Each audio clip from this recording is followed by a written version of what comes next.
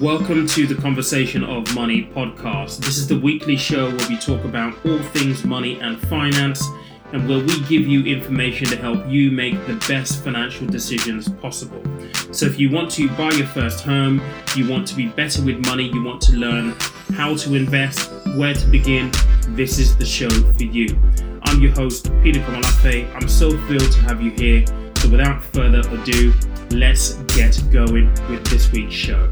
Hey guys, welcome back to another episode of the Conversation on Money podcast. I hope you guys have had an amazing weekend. We're moving through content here, and we're moving on to a topic that I know that many people who have messaged me, certainly on IG, are interested in this. And to be honest, it is a big topic. It's sexy right now. It's popular. It's something that everybody wants to get involved with.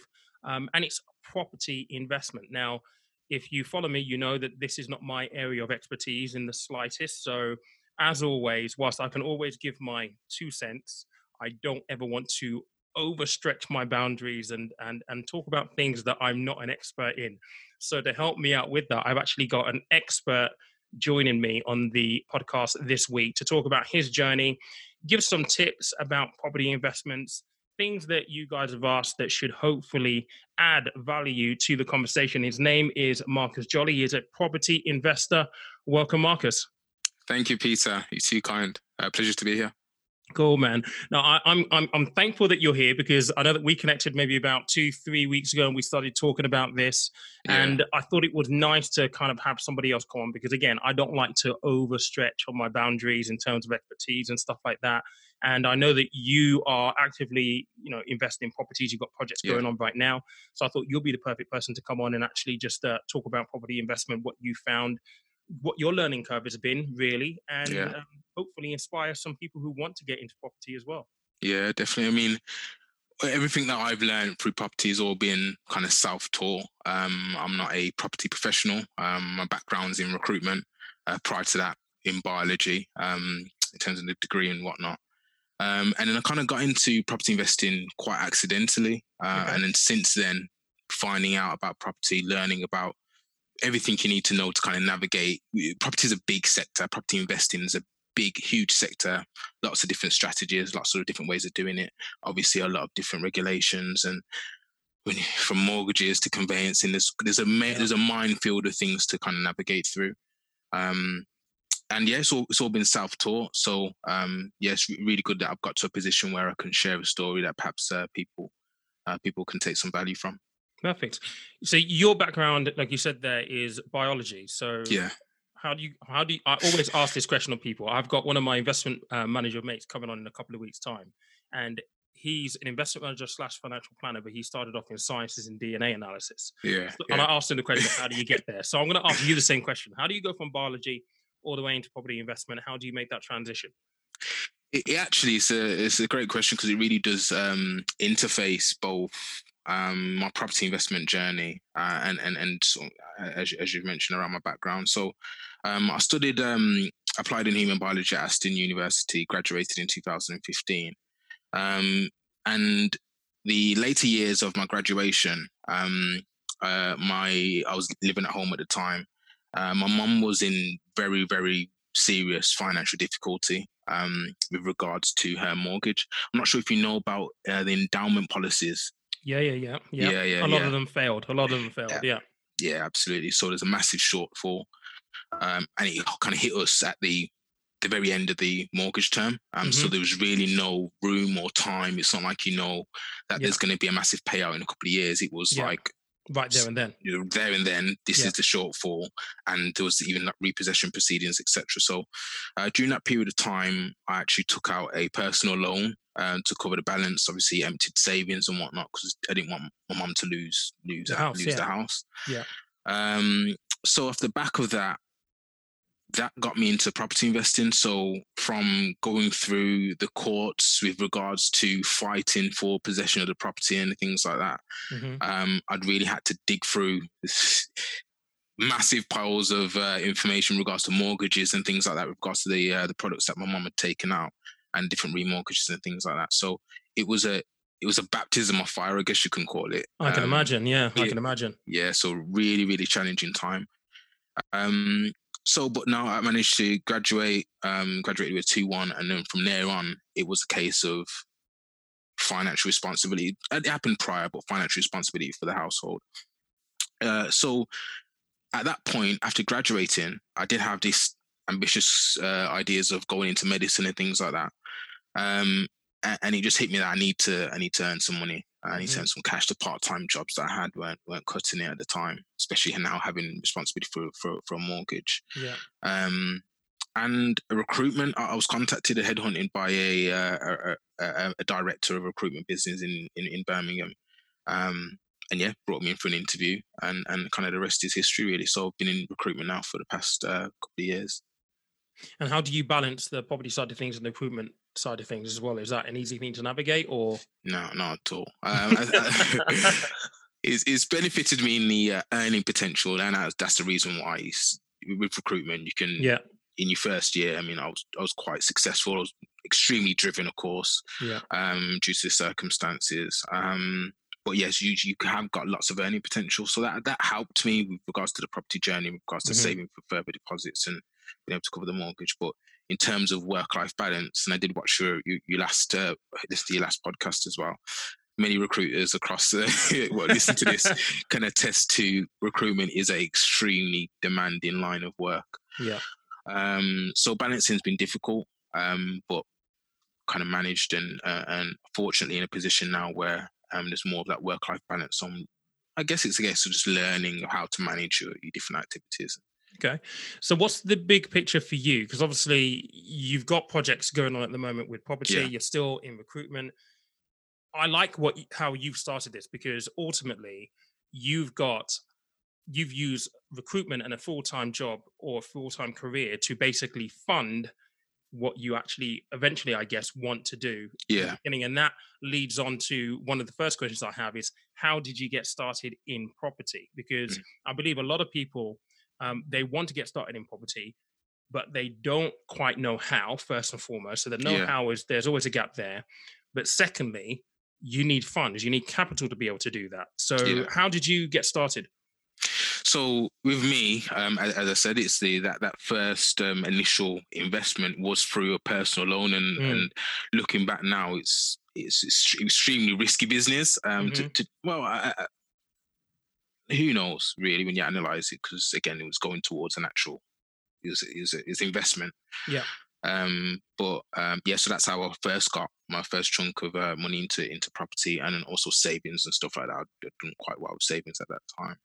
And then since then, it's been leveraging off the existing property, as well as my own earning potential, as well as leveraging my own earning potential, really. So that is the major, I guess, barrier to entry with regards to properties is deposits.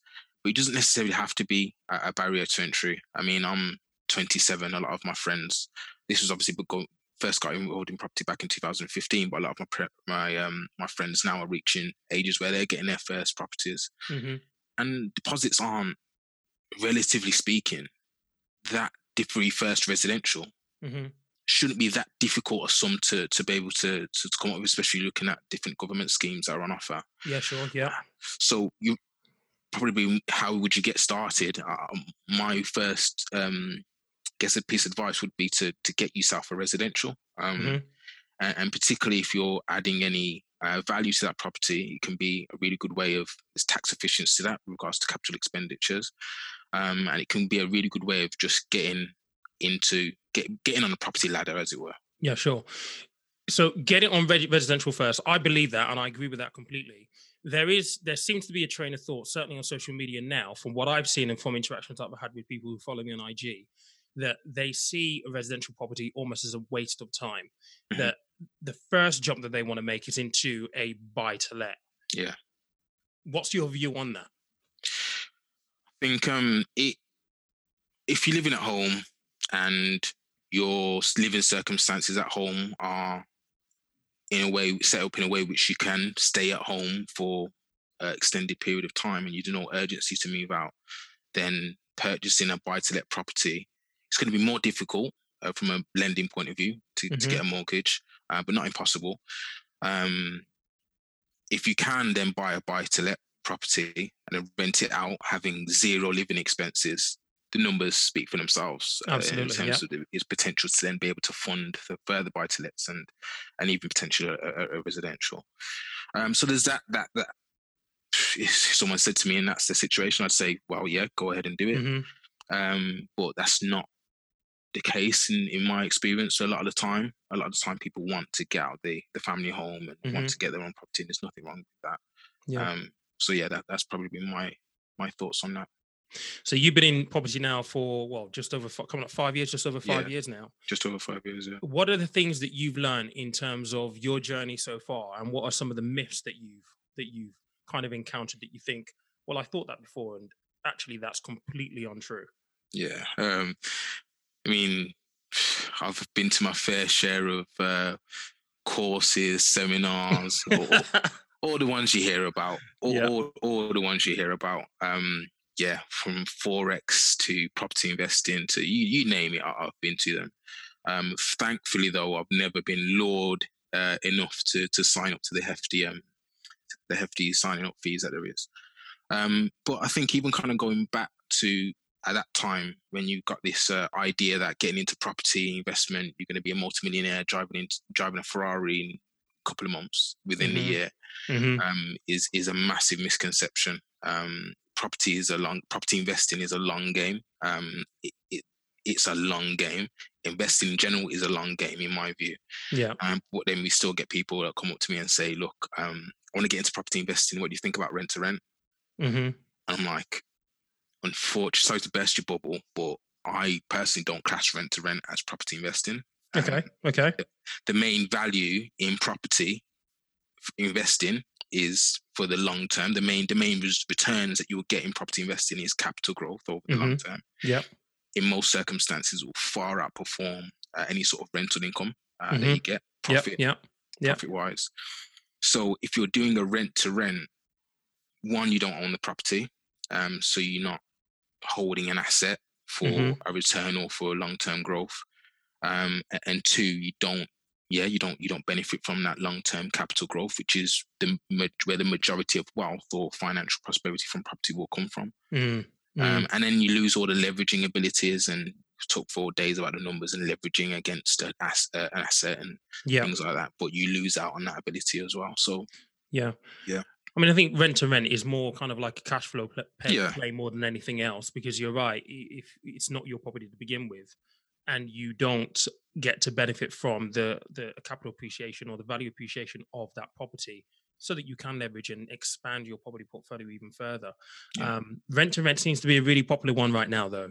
Again, it's all over social media and all sorts of stuff. It's just, I had a friend of mine in London say he wants to start doing this. I'm like, why? Why?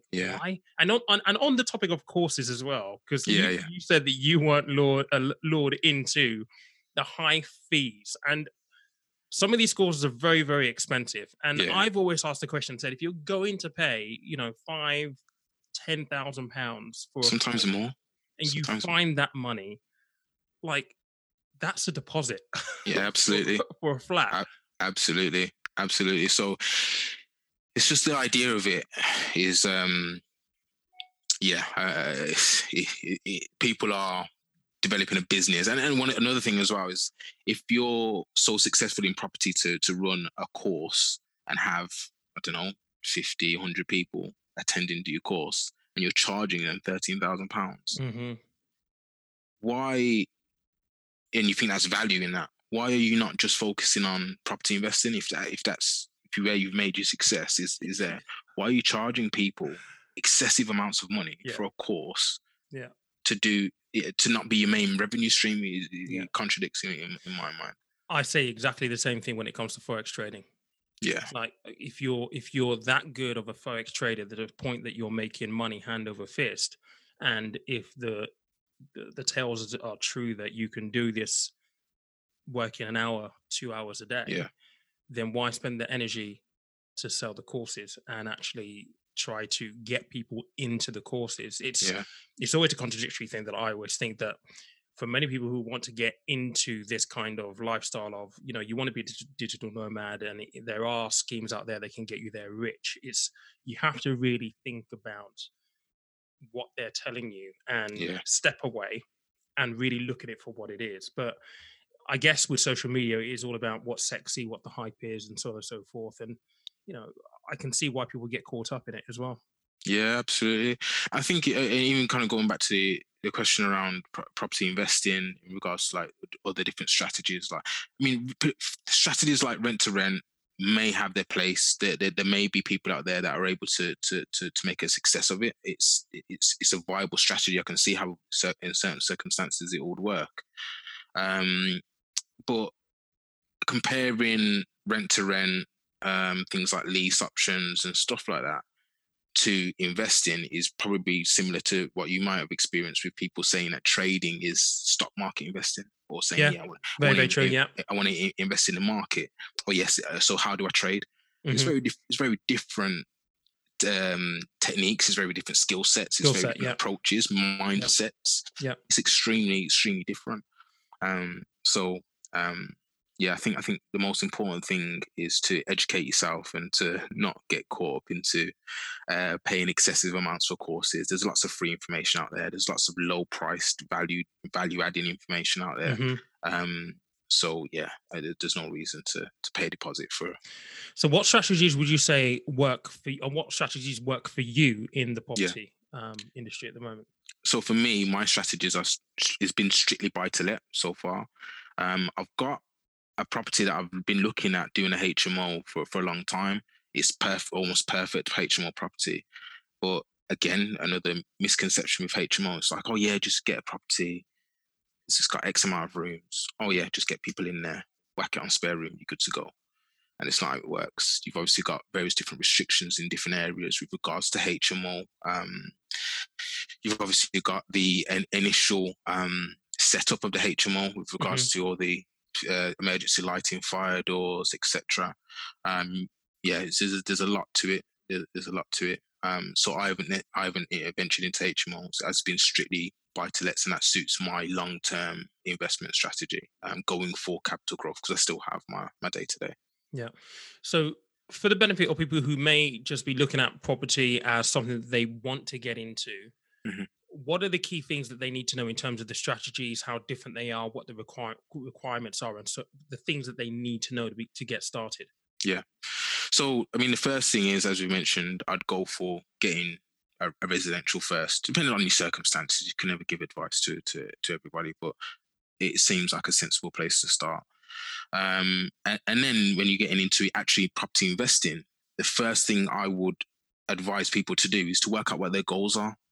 Because one property deal, let's say, so available property, might work for one at the same price, might work for one person for their strategy, and be completely the opposite, and something another person wants to avoid because of how far away it is from their strategy and their goals. And this is comparing the capital growth play compared to cash flow. And things like HMOs are more tailored towards cash flowing. But again, no individual property will be one or the other.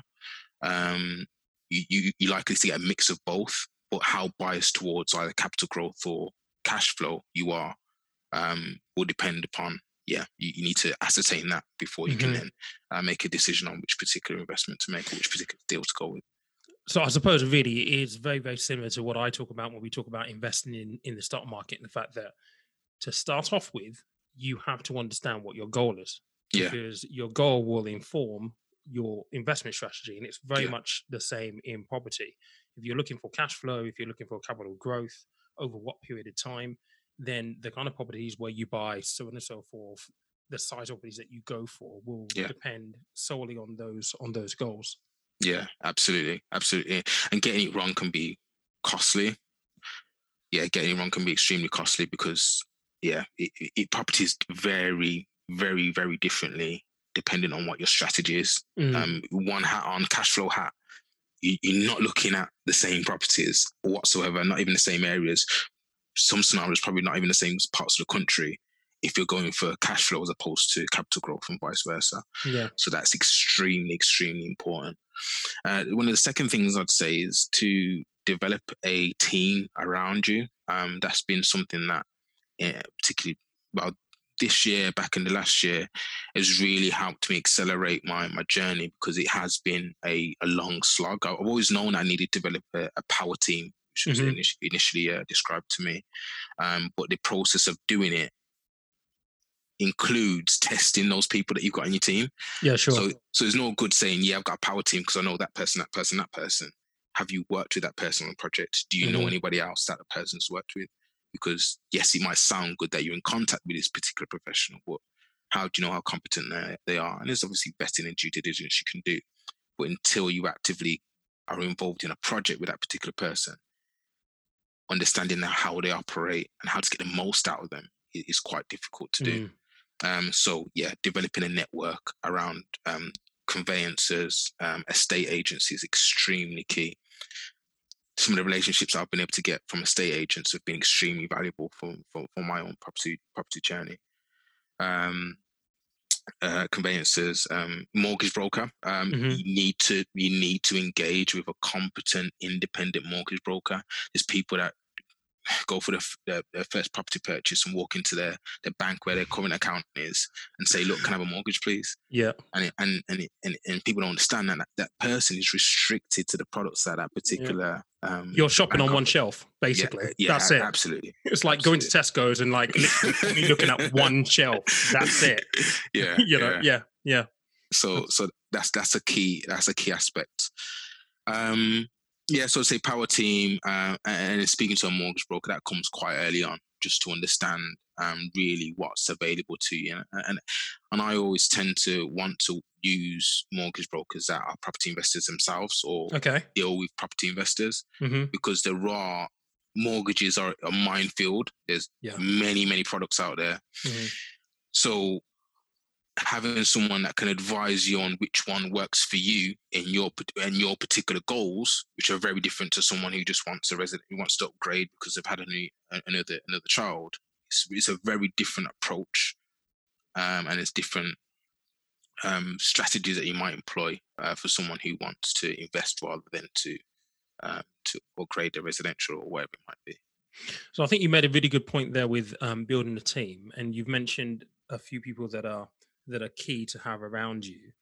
How do you go about building or getting a team like that, though? Because I think network is one thing, and being able to use your network. Yeah. But for someone who's like literally just fresh, how would you say is the best way to really go about getting that team behind you? So my recruitment background, I think, has been extremely beneficial in this aspect, not just because of the interpersonal skills and dealing with individuals from all backgrounds or levels or different types of companies, things like that, but also the networking aspect of it. I think many people, there's a huge portion of the population that work in professional roles where they have to utilize the skills that you would need to network successfully in their day-to-day, or perhaps haven't just realized that those skills are extremely transferable in a different way. So in terms of building a power team, LinkedIn is a fantastic tool. Whether I engage with that person through LinkedIn or through another means, I always connect to that person on LinkedIn. And then just in regards to agents, contact your agents, go on viewings. When you go on viewings, the person that showed you around the property, build a relationship with them. They are on the ground, sitting in an office, sat next to sales, sat next to lettings, with walk-ins from investors, walk-ins from potential tenants. They see and pick up a lot of information around the market that you want to invest in. Develop your relationship with that person. So that's one very, very key thing that I've utilized. How else would you build your network? Networking events are always good. I did a lot of them in my early days, but recently I've not.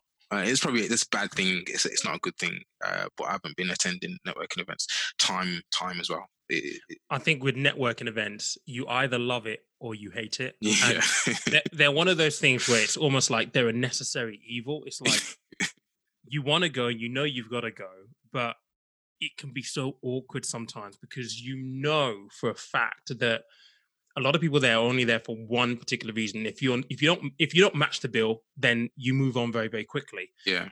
And I used to do a lot of networking, and that was always an element that I was really uncomfortable with. But it's a necessary evil to meet. You never know who you're going to meet there. I remember when going to a networking event, I met one guy, and we started talking for a bit, and we ended up doing a lot of business on the investment side of things. And that came completely out of the blue. So I feel your pain when it comes to networking. It's a difficult one. It's like lottery. It's like the lottery, literally, because you can, and I think a lot of it's numbers game as well. There's loads of different things you can use to approach. You can probably write a book on network. There probably are books out there on successful networking. But in my view, it's a numbers game. You are going to meet those people who are in the same position as you, and perhaps not even in your position yet. And you've got to be quite cutthroat and distinguished. And you can build your network, and yes, you can add a person on LinkedIn and whatnot, but you don't want to spend your whole evening speaking to the person who's 2 years behind you. You want to speak to the guy who's where you want to be. So, that's what I'd say in regards to. One of the big things that I have on IG speaking to, and I can think of maybe 3 people that have asked me this all the time. This is always a big question. People ask, and I'd like to get your views on this, is funding. When is it right to use things like bridging loans, all those kind of things, to actually get yourself in a position where you're working on the project? Because again, I know that I've spoken to maybe 2 people at least in London where property prices are a little bit more, where the need for capital to go in is a little bit high, and they're struggling with that. And now thinking, right, okay, so I've got this much, I can get into the property, but I'm going to need a bridging loan to refurb and do all this kind of stuff. What's been your secret to funding? Have you got any tips there for people? Depends on your appetite to risk. That's the first thing I'd say. In terms of property, you purchasing an asset. If it's an investment property, not your residential, like, arguments over that, but if it's an investment property, let's stick with that. If it's an investment property, it's an asset. So if it's an asset, unless you over leverage compared to the value of the asset or your access or your equity, let's say, it'd probably be very difficult to, and interest rates on that bridging loan come into this equation. But ultimately, you're lending money to buy an asset, which should be an income generating, long-term appreciating asset. So as long as the numbers work, if you run the numbers, I'm not adverse to it. I think there's absolutely a place for that.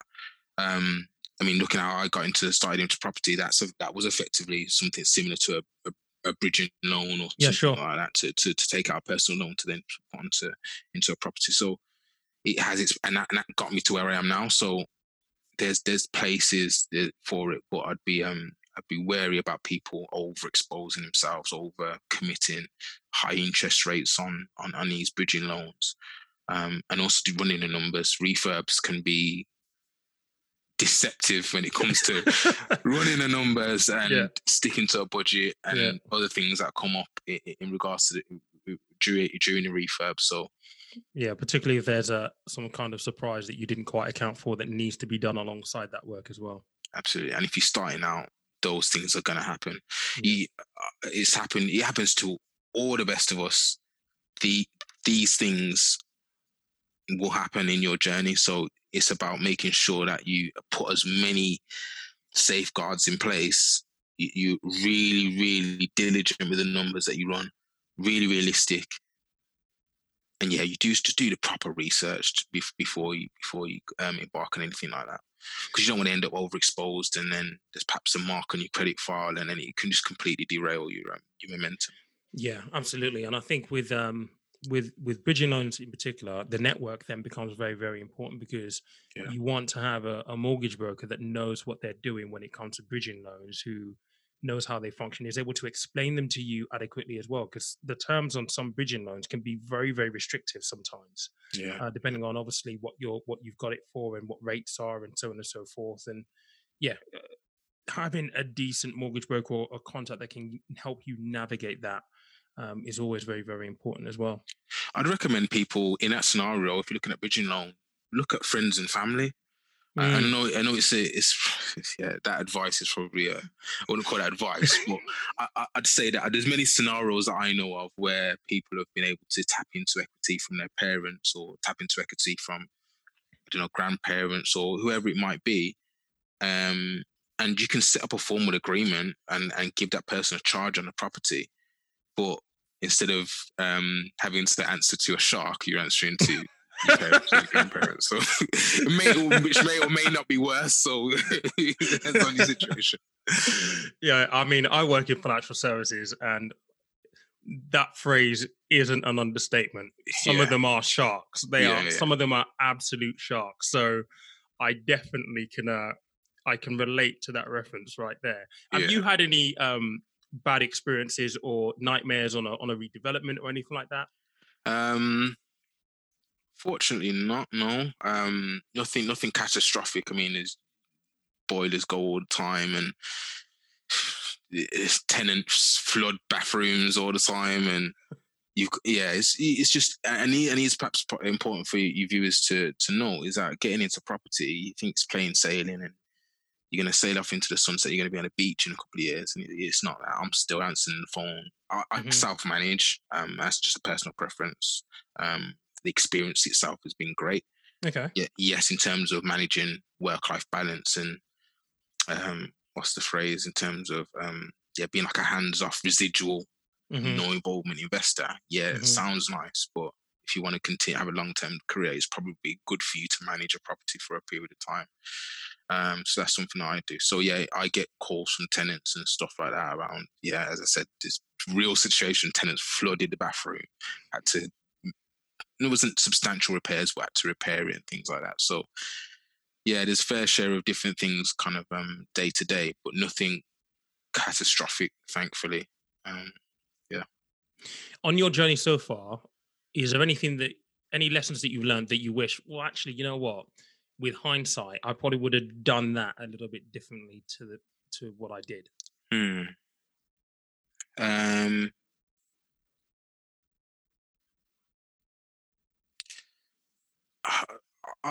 I'm of the view that I think taking action is one of the most important things in regards to investing or in life in general.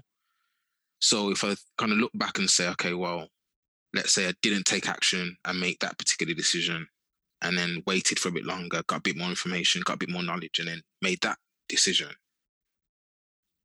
I've wasted the education I've got from that particular lesson, and even the cost of opportunity cost as well from not making that decision then making it down the line. So I think there's quite a lot of things that go into that. I mean, fortunately, there's not anything I can say clear cut. If I would have done this instead of that, I would have been in this position.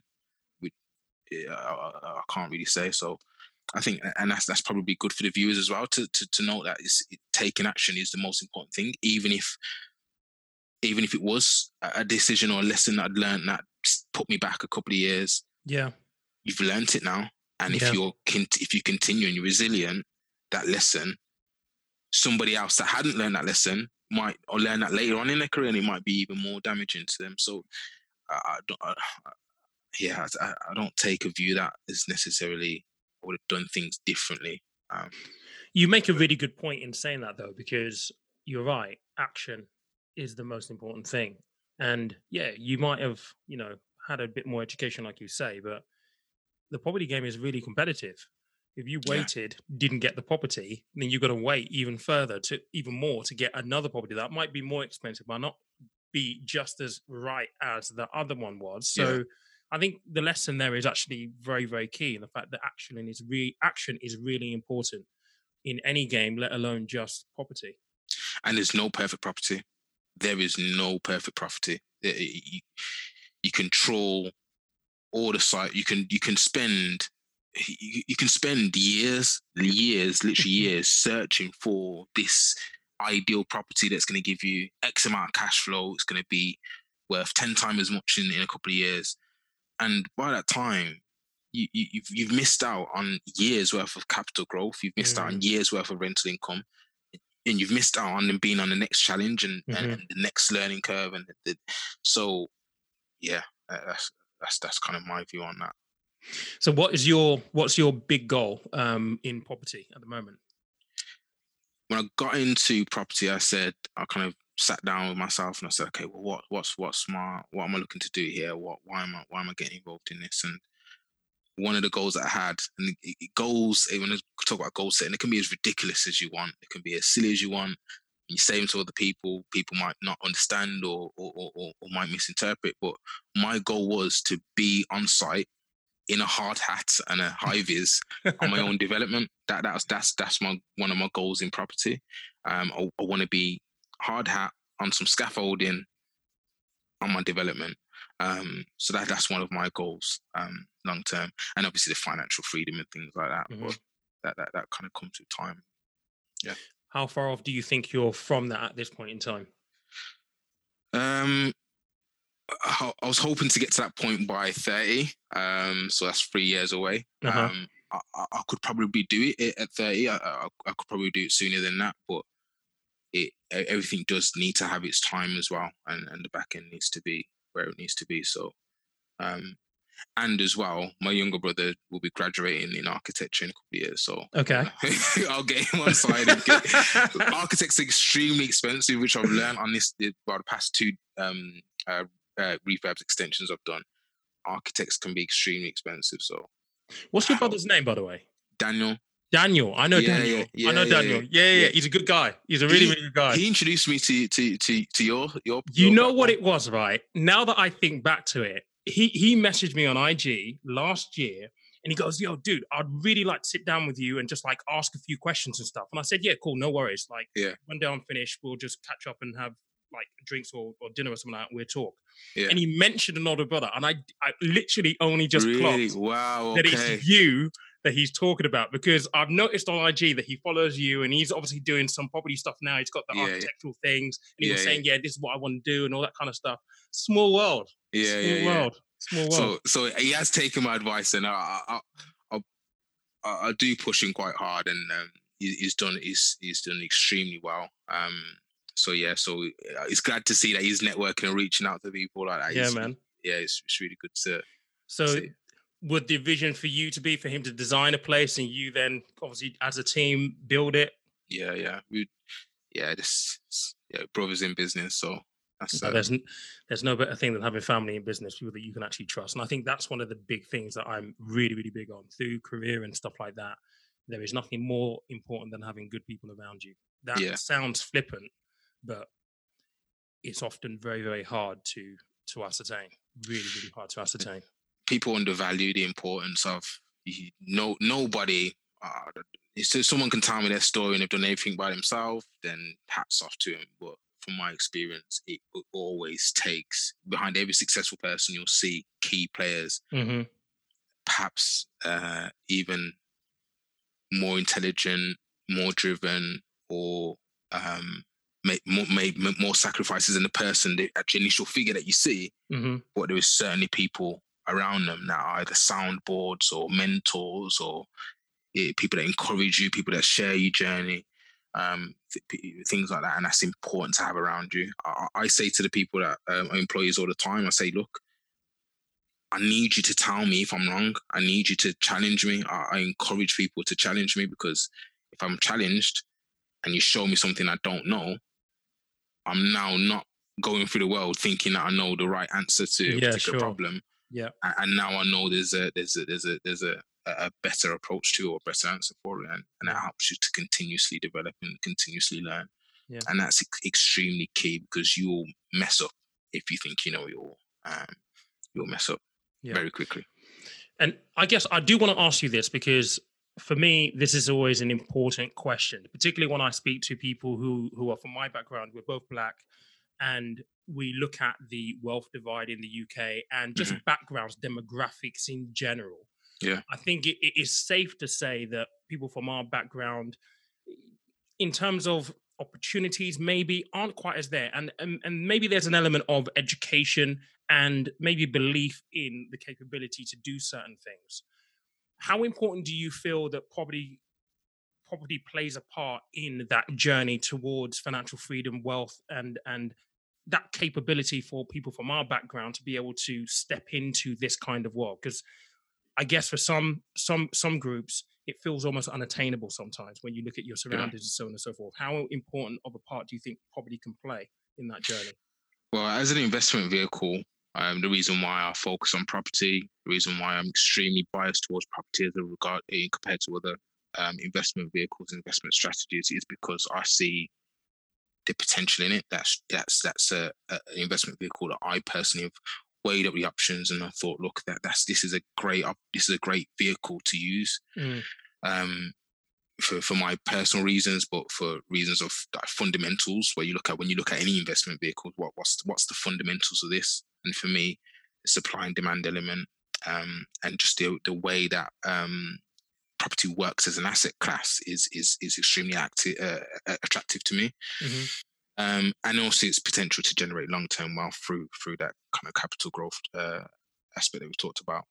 So as an investment vehicle, property can be extremely useful. And kind of to go back to the question around access with regards to our community, it comes back to this question about opportunity versus outcome. And it's a very complex question. There's many layers to it. Education is obviously an extremely important one. Without proper education, I mean, nowadays you've got lots of different platforms out there that are offering free education, free information. But compared to, I don't know, when I was first learning about property, I found getting free information extremely difficult.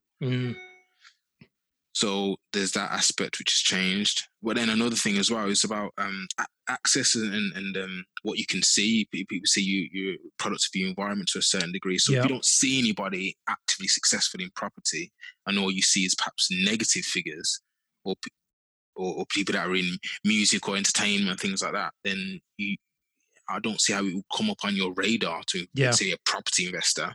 I mean, I don't know about yourself, but I didn't know recruitment was a career choice until I ended up I started my first day of recruitment. I don't know what your situation with regards to financial services, but there's a lot of sectors, opportunity, career choices that you just don't think are possible. That actually, if you were introduced to it as, I don't know, 12-year-old, 13-year-old, 15-year-old, whatever it might be, might have been something that you clicked, okay, yeah, that's what I want to do.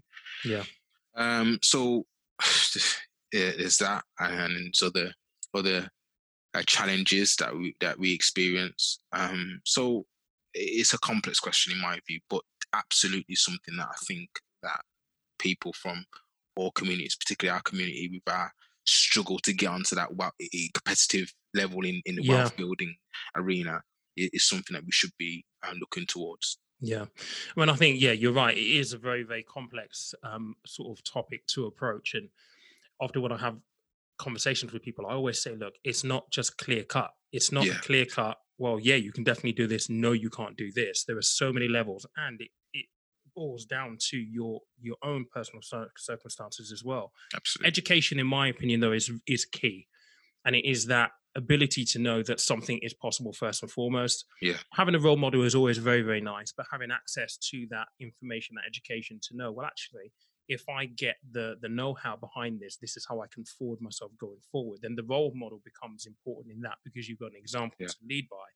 But, in my field where I talk about money and finances and things like that, often it starts with the very, very small things around money management and taking care of your credit report, because that's really important if you're going to be getting into, property or any kind of, thing in life. Those things are very, very important. So the education is multi-layered in so many different aspects and so many different ways. Yeah, and you kind of, you look back and you think, well, actually, if I would at 16 or 17 or whatever age decided to take out car finance I've always been into cars. If I decided to take out car finance on a car that I'd liked, and then ended up defaulting because I hadn't thought about property investment yet, then I'd now be in a position where I've got an issue that I need to rectify and increase my barrier to entry into property. Yeah. So education early on as well is extremely important. And I say car finance, it doesn't have to be car finance. It could have been a phone bill for a new iPhone that you wanted when you were younger and you haven't perhaps addressed it. It could be things like parking tickets. There's so much stuff that you wouldn't necessarily link to restricting you to become a property investor. Yeah. That actually, when you understand the landscape, these are key things that you need to navigate in order to get there. And it starts with as far back as soon as you're old enough to take out a credit agreement. That's where you need the education about the damages, potential damages, and potential restrictions. Something like that can cause. Did you learn all of that from personal experience, or did you get any formal kind of financial education, as they call it? Because that's my big thing in terms of, we don't get it in school. I certainly didn't get it in school. I didn't get it from my mum and dad, and I've had to learn by making mistakes. And that's one of the reasons why this podcast exists, to kind of have these conversations to teach people. Did you learn it from experience, or did you just kind of just know that, well, I probably need to be mindful of this? Definitely learned through experience. I've had no formal finance training, anything like that. I started off recruitment career recruiting in finance, accountancy and finance. That's been, it's been invaluable. I can't put a value on that. As you will know, finance with regards to business, developing commercial acumen. I mean, finance is the first department in, the last department out. Yeah. It's the department that keeps things ticking over. It's the lifeblood of any business. So in regards to, and I recruited across like financial accountants, management accountants, you name it, finance managers, FDs, whatnot, and understanding how those particular individuals fit within a business, and then how that department fits in within the business, is really giving me an understanding of like cash flow and budgeting, forecasting, things like that, and I've perhaps apply some of that knowledge to my personal life. But everything else has been through experience, and through my colleague and co-founder of Smart Money Management, Ryan. He's a finance professional, and he's been one from a lot longer than before than he was an actual finance professional. He's the definition of frugal. I remember when we went to Napa, I think it's 2014. Somehow he made money going to Napa, and it's like how do you do that? And everyone else is anyway. So true entrepreneur at heart. Yeah, exactly. Exactly. So it's good to have people. I was perhaps fortunate having someone who's quite opposite to me. I'd had bad spending habits in the past, and all the lessons and things that you have to kind of go through to understand the value and importance of how monetary systems work. And so it's been extremely beneficial for me. Yeah, you've covered a lot there in terms of the discussion that we've already had. If you could round it up in kind of like maybe one or two pieces, if you had someone who says like, Marcus, I want to get into property, what are the top two things that you would tell them? I'd say first, start off with your goals. That would be my first thing. Why do you want to get into property investing? Yes, it's great.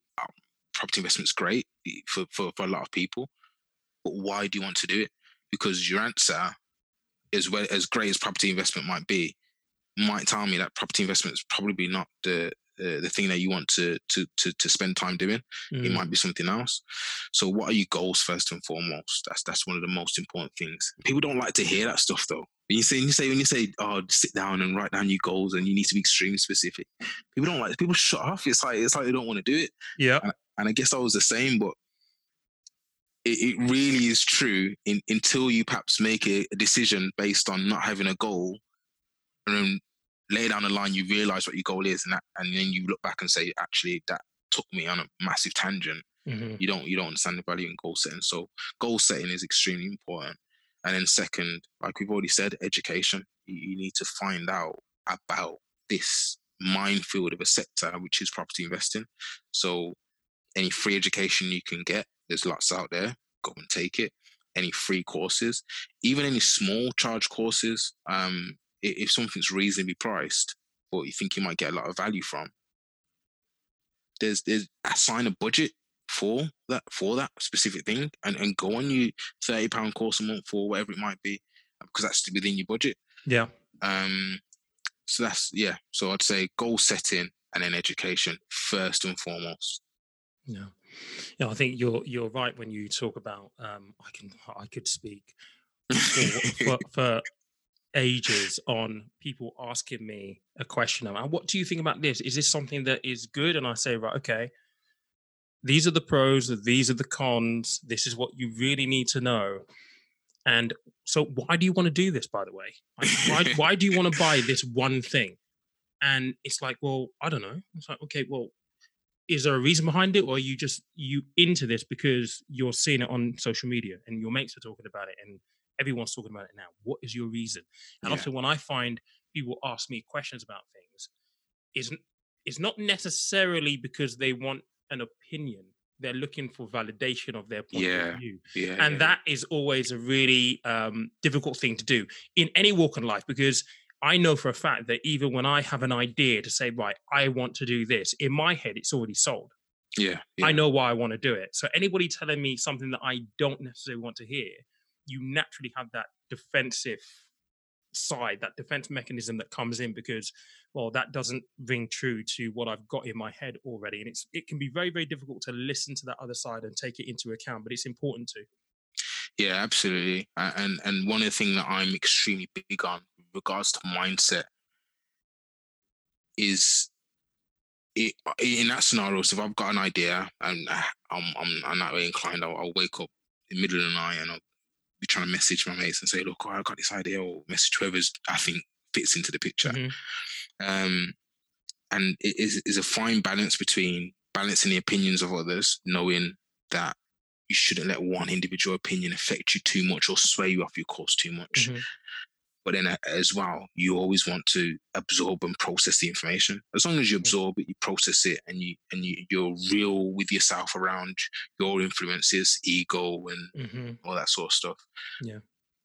And evaluating that and follow a process, and be around people that you can challenge, you'll go to with an idea, who feel comfortable and empowered to challenge you back. And then you challenge them back on your responses to why you want to do it. And come out of that dialogue with knowing, actually, my plan has stood up to someone who I respect and who knows what they're talking about. Or no, actually, after a couple of points backwards and forwards, it all fell to pieces and I need to go back to the drawing board. And that's an approach I think people need to learn, to remove their ego and approach things like that. And it's hard to do, obviously. And I suppose that kind of speaks a little bit to what you were saying before about having a team around you that you trust. For them to give you a straight up opinion that isn't based on any biases. The fact that, well, we want to make sure that he's happy and pleased all the time. It's based on actually the best interest at heart here. This is what we think. These are the pros and cons, so on and so forth. 100%. And it's about building that network of people, because you don't want to be able to do that with people that you grew up with necessarily, because people that you grew up with are probably not the best people out there to challenge your mindset in the particular field that you want to be in. So it's about growing network is also important in that regard. It's the argument about having a mentor or maybe a coach that you work with, and this is something that came up on a previous episode of the podcast, where we were talking about the importance of, if you want to progress in anything, be it career or business, that it's always important to have a mentor or someone similar to help you reach that next level, because that insight, that knowledge, that experience that they can impart on you, you can't pay money for that. It's invaluable in its worth. Yeah, absolutely. So how do the listeners get hold of you if they wanted to reach out to you, Marcus? So if everybody please follow the Instagram, Smart Money Management Ltd, and just send us a message through there. Perfect. I will link Marcus in the show notes below. But guys, I hope that you found value in that conversation. We might have Marcus back next week, because I've actually asked out for questions that people might have on property investment. So there might be another episode, another conversation to be had around this, but this is something that I know is of interest to people at this point in time. Property is a great asset class to invest in terms of building long-term wealth. It is right up there in the leagues of investing in stock markets in doing so. And better yet, it's physical. You can touch it, you can feel it, you can live in it, and that's always been a big positive for property for many people. So I hope that you found value in this episode, and I appreciate your time listening in. Until next week, I will catch you later.